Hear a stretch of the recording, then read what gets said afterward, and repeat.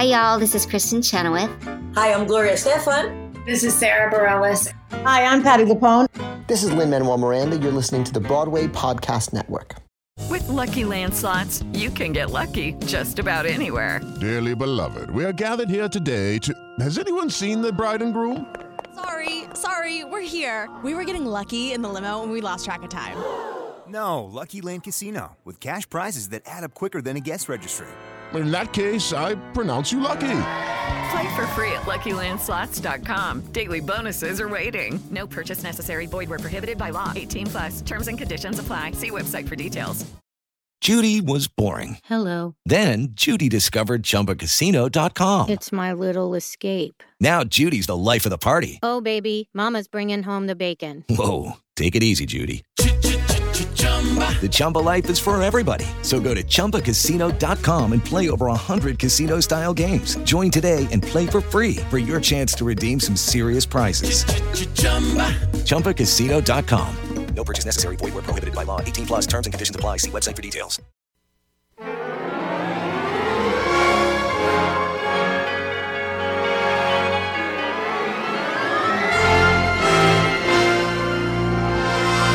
Welcome to Broadway Nation, the radio show that tells the extraordinary story of how immigrants, Jews, queers, African Americans, and other outcasts invented the Broadway musical and how they changed America in the process.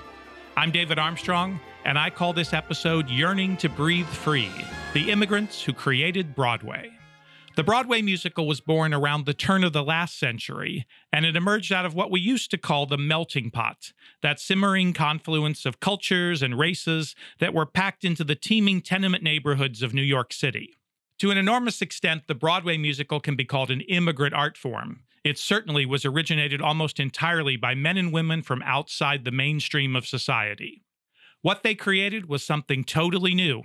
A popular, democratic kind of music theater that, like most great American inventions, was inspired by both a strong desire to express oneself and a strong necessity to put food on the table. The concept of the melting pot has lost favor with some historians today, but it still remains a very apt description of how various multicultural artistic traditions blended together to create the American musical.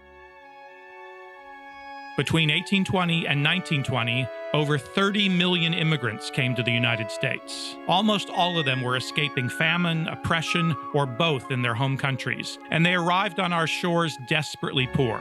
Many in the white Anglo-Saxon Protestant establishment regarded these newcomers as a threat to their American way of life, in spite of their own immigrant roots. They accused these newcomers of being dirty, dangerous, disease-ridden foreigners who practiced alien religions. They said they would bring drugs and violent crime with them and take jobs away from Americans. These immigrants that the establishment denounced so fiercely came from Ireland, Germany, Italy, and Eastern Europe.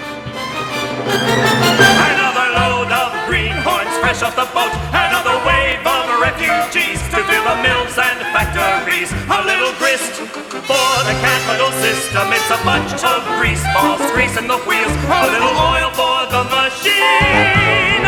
Greenhorns, let them come if we can get them while they're green. Nearly 4.5 million Irish immigrants arrived, most of them fleeing the potato famine of 1848. By 1910, more people of Irish ancestry lived in New York City than in Dublin. The prejudice that they faced was not subtle. They were unskilled and illiterate, but worst of all, they were Roman Catholics, that some feared had been sent by the Pope to subvert American democracy. Help wanted ads and rooms for rent signs stated it outright and plainly. No Irish need apply.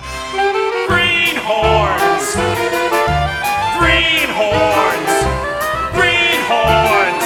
Who wants to pay for the manual labor with a hunk of hunkies hunting for jobs? It takes a year to get them clean. Greenhorns, ship them in. They keep our pockets full of green. Nearly 6 million Germans emigrated to the United States between 1820 and the First World War. They too were escaping economic hardship, political revolution, and unrest. But unlike the Irish, many Germans had just enough money to journey to the Midwest in search of farmland and employment. Because of this, significant German populations grew up in Baltimore, Cincinnati, St. Louis, and Milwaukee, but millions stayed right where they landed in New York City. They too faced prejudice. Many Germans were also Catholic, and many were Jewish. Soon they were followed by another 2 million Jewish immigrants who came from Russia and Eastern Europe in search of the Golden Land. Another load of greenhorns fresh off the boat, another load of human dirt to sow the cup on every shirt and help the rise of free enterprise. Take all of wretched refuse, take a good whiff, and you'll discover what they mean. Greenhorns, heat and warmth, the blood of greenhorns never stops. Let's keep America, long live America, we'll keep America. These immigrants took the most menial, dangerous, and low-paying jobs, work that Americans wouldn't do. They dug canals, constructed railroads, cleaned houses, slaved in textile mills, and sweatshop garment factories. However, there was another field of work emerging at this time. It was called the show business.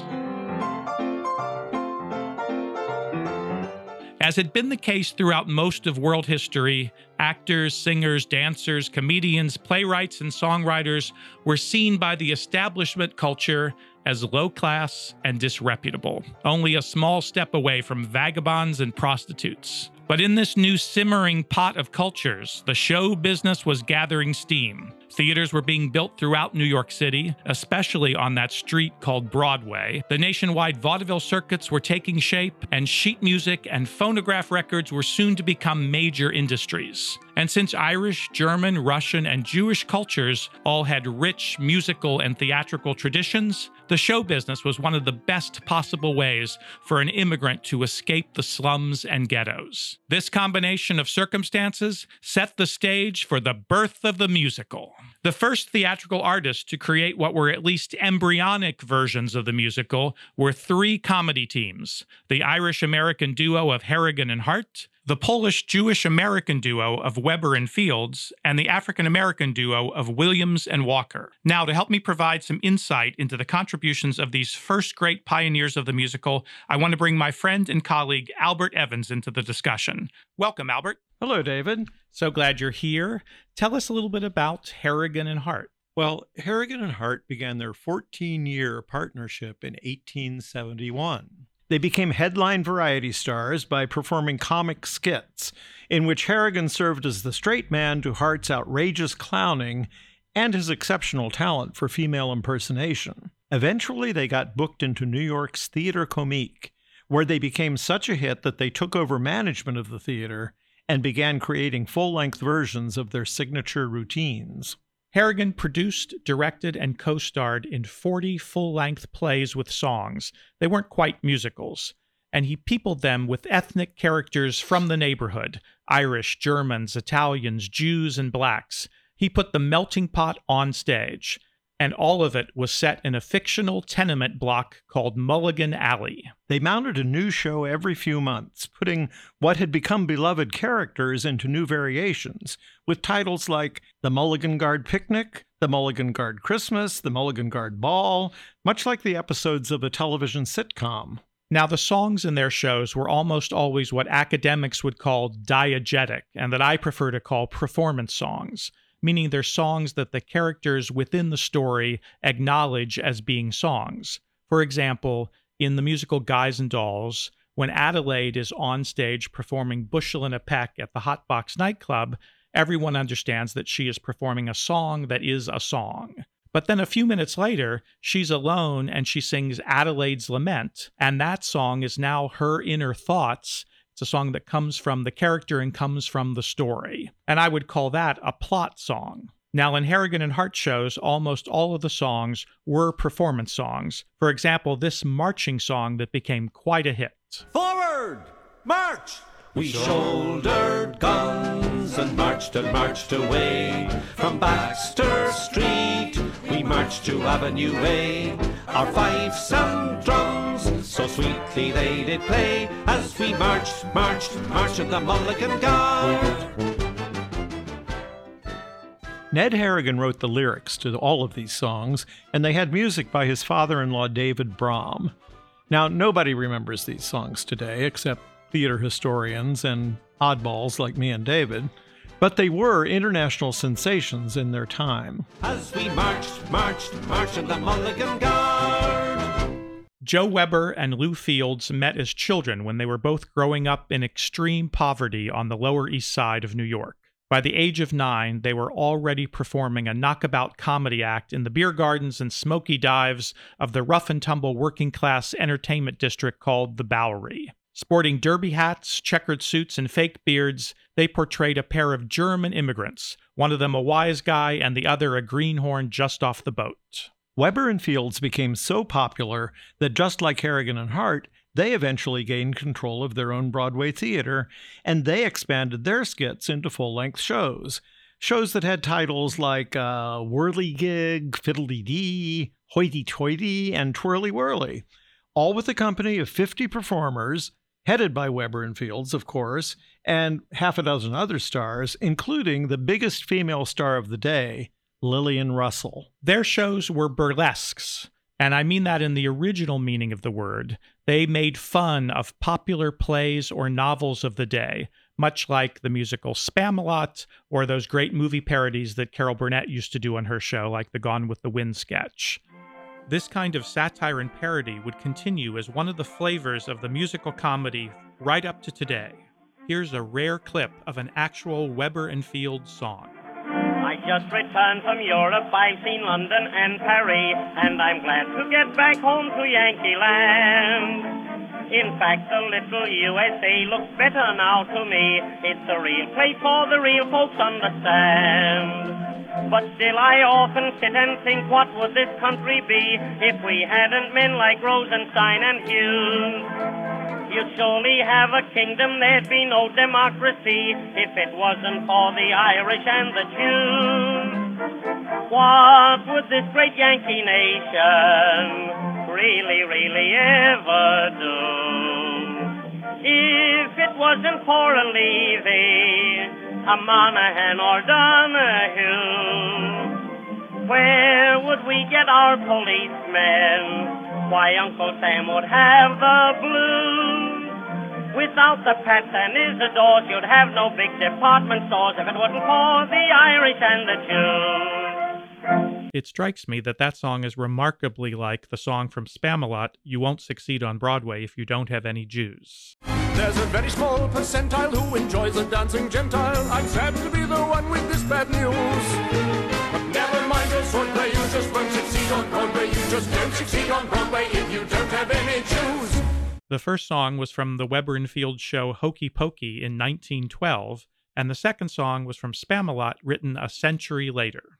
In addition to satire, Weber and Fields shows featured the kind of elaborate visual displays that we now associate with musicals in general. Spectacular sets, colorful costumes, special effects, dynamic choreography, and elaborate production numbers showcasing full chorus lines of dancers. From their time on, musicals have always included a feast for the eyes as well as for the ears. But perhaps their greatest contribution to the development of the musical was that Lou Fields was the father of Herbert and Joe Fields, two of the most prolific book writers in the entire history of the musical theater, and also the father of their sister Dorothy, an amazing lyricist who had over a 40-year career.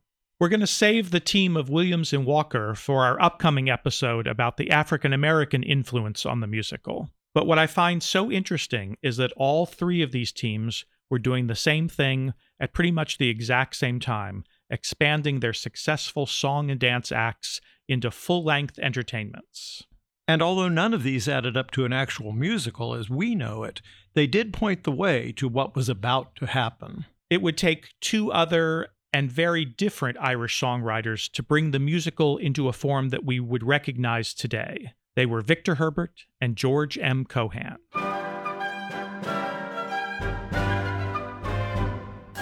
George M. Cohan was the grandson of Irish immigrants. His father, Jerry, had changed the family name from Keohane to Cohan, and along with his wife, daughter, and son, they became the Four Cohans, a leading vaudeville song and dance team at the end of the 19th century. But that wasn't enough for young George. Inspired by Harrigan and Hart, he set his sights on Broadway, and he burst onto the scene by writing the book, music, lyrics, and starring in a show called Little Johnny Jones. Cohan said that his goal was to bring actual living characters from the street to the stage. But I think his real achievement was to put those characters into dramatically plausible stories. Compared to anything that had come before him, he really upped the stakes by combining melodrama with farce and mixing in vaudeville-style comedy and rapid-fire action and dialogue. His shows were both funny and dramatic. And his catchy, rhythmic Tin Pan Alley type songs were, at least loosely, tied into the storylines. Little Johnny Jones introduced two unforgettable tunes, I'm a Yankee Doodle Dandy, and a song that is still Broadway's anthem, Give My Regards to Broadway. Both songs were performed by Cohan himself in his own indelible trademark style. He strutted across the front of the stage with his hat cocked down over his eyes in a manner that would be copied by everyone from Gene Kelly to Bob Fosse and that would come to epitomize Broadway. Audiences adored Cohan, but the critics at the time were almost unanimous in their disdain. One of them went so far as to call him a vulgar, cheap, blatant, ill-mannered, flashily dressed, insolent smart-aleck, who for some reason unexplainable appeals to the imagination and apparent approval of large American audiences. Ouch! Now, any kind of art that is too popular is often looked down on by critics, but there was probably another kind of prejudice motivating this negative reaction. We have to consider what it meant for an Irishman in 1904 to stand on a stage and sing, I'm a Yankee Doodle Dandy. Right. The days of no Irish need apply signs were not very long in the past, and anti-Catholic sentiment would remain strong even into the 1920s. So, waving the flag and declaring that he was a real live nephew of his Uncle Sam was very much a political statement. He was saying, I'm an American too. We Irish are America. We immigrants are America. And you know that's remarkably similar to the statement that Lin-Manuel Miranda is making today with Hamilton, in having people of color portray America's founding mothers and fathers. I don't think it's overstating to say that Cohan invented the musical comedy as we know it. And that's not just because Albert and I wrote a musical about George M. Cohan that makes that very case. I really do think it's true. And virtually every musical that came after was built on the patterns that he established. So it seems entirely appropriate that Cohan is the only Broadway figure in history to have a statue in Times Square. During his long career, Cohan would create 20 musicals and more than 500 songs, a surprising number of which still have currency today. I'm a Yankee Doodle Dandy, a Yankee Doodle do or die, a real-life nephew of my Uncle Sam, born on the 4th of July. I've got a Yankee Doodle sweetheart, she's my Yankee Doodle joy. Yankee Doodle went to London just to ride the ponies. I am that Yankee Doodle boy. Only 45 minutes from Broadway. Think of the changes it brings. For the short time it takes, what a difference it makes in the ways of the people and things. Oh, what a fine bunch of yokels. Oh, what a quaint atmosphere. They have whiskers like hay, and imagine Broadway only 45 minutes. Less than an hour. Just 45 minutes from here. Give my regards to Broadway. Remember me to Herald Square. Tell all the gang at 42nd Street that I will soon be there. Grand old flag, you're a high-flying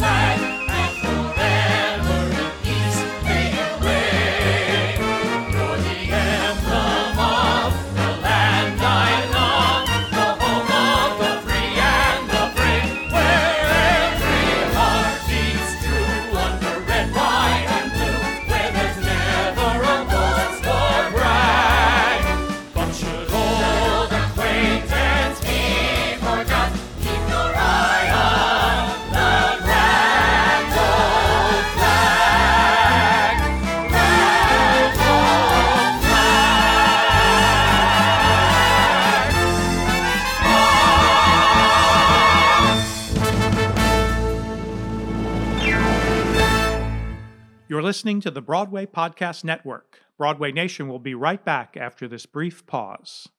Hi, this is David Armstrong, and even here in Seattle, warmer, sunnier days are on their way. So it's time to fuel up for them and meet your wellness goals with Factor's no prep, no mess meals. Thanks to Factor's menu of chef-crafted meals with options like Calorie Smart, Protein Plus, Keto, or my favorite, vegetarian, Factor's fresh, never frozen meals are dietitian approved and ready to eat in just 2 minutes. So no matter how busy you are, you'll always have time to enjoy nutritious, great-tasting meals. So what are you waiting for? Kickstart that new healthy routine with 35 different meals and more than 60 add-ons to choose from every week, so you'll always have new flavors to explore. And you can crush those wellness goals with dietitian-approved meals and ingredients that you can trust. Make every day delicious from breakfast to dessert with restaurant-quality meals that feature premium ingredients like filet mignon, shrimp, and blackened salmon, with no shopping, prepping, cooking, or cleaning up.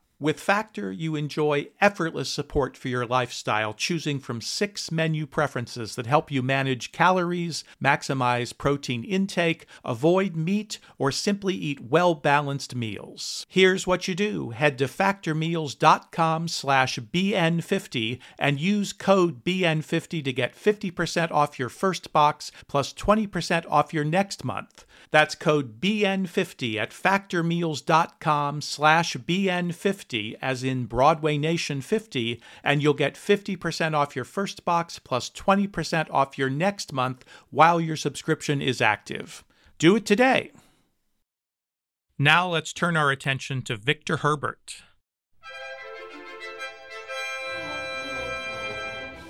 He was born in Dublin, but he studied in Germany to be a classical cellist. In 1886, at the age of 27, he came to the United States to play in the orchestra of the Metropolitan Opera, no less. He achieved success as a cellist, composer, and conductor of classical music, but he yearned for a larger audience. Is it a crime to be popular?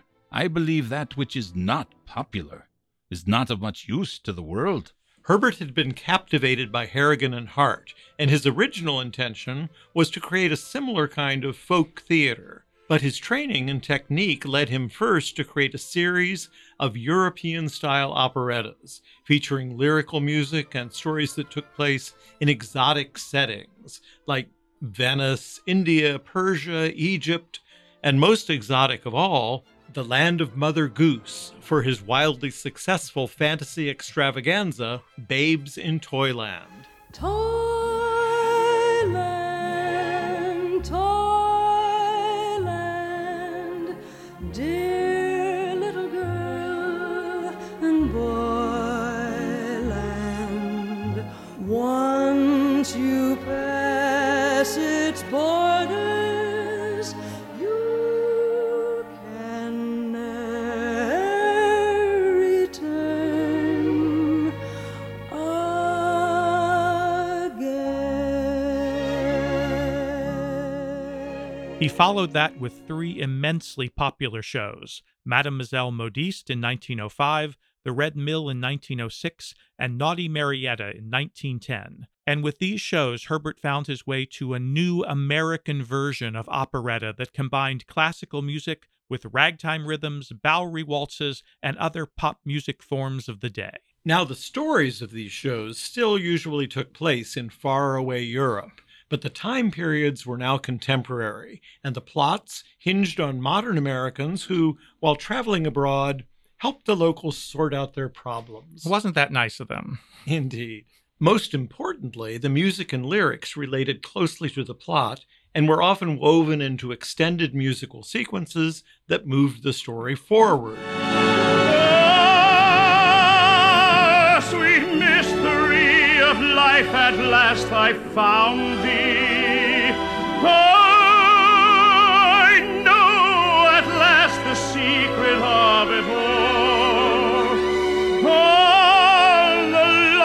Seeking, striving, waiting, yearning, the burning hopes, the joy and idle tears that fall.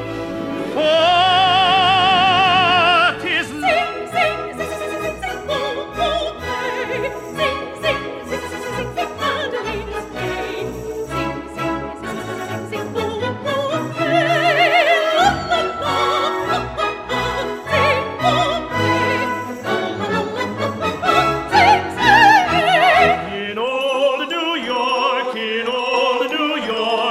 peach crop's always fine.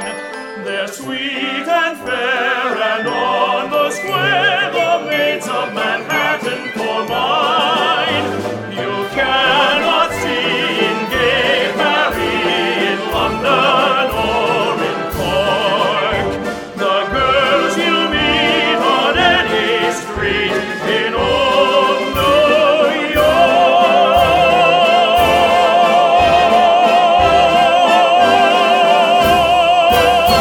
Safe in your arms, far from alarms, daylight shall come, but in vain.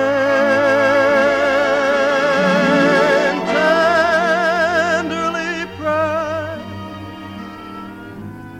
close to your breast, kiss me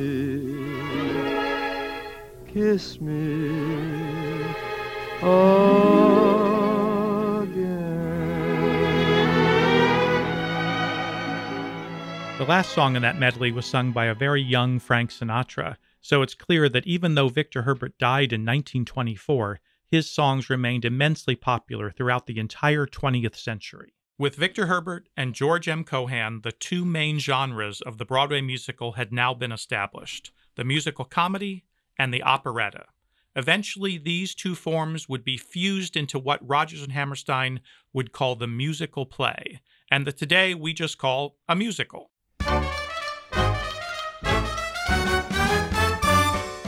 On the next episode of Broadway Nation, a desperately poor, illiterate 6-year-old Russian Jewish immigrant named Israel Baleen will arrive in America and become another of the principal inventors of the musical when he reinvents himself as Irving Berlin. Broadway Nation is written and produced by me, David Armstrong. My co-host on this episode was the wonderful Albert Evans. Our recording technician is the indispensable Nick Terabini, and special thanks to preeminent voice actor Jeff Hoyt and to the entire team at the Voice of Vashon, 101.9 KVSH on beautiful Vashon Island, Washington. Hey, it's Leslie Odom Jr. here on the Broadway Podcast Network to tell you about the Rise Theater Directory, a program of Maestro Music. Rise is a national online resource designed to connect and empower backstage and administrative and creative theater professionals from underrepresented backgrounds. If you work or aspire to work in the theater community, this can help you find your next project. And if you hire theater professionals, search the Rise Theater Directory to find your next team. Create your profile now and get more information by visiting risetheater.org. That's theater with an RERISETHEATRE.org, because only together we rise. Judy was boring. Hello. Then Judy discovered ChumbaCasino.com. It's my little escape. Now Judy's the life of the party. Oh, baby, mama's bringing home the bacon. Whoa, take it easy, Judy. The Chumba life is for everybody. So go to ChumbaCasino.com and play over 100 casino-style games. Join today and play for free for your chance to redeem some serious prizes. ChumbaCasino.com. No purchase necessary. Void where prohibited by law. 18+ terms and conditions apply. See website for details.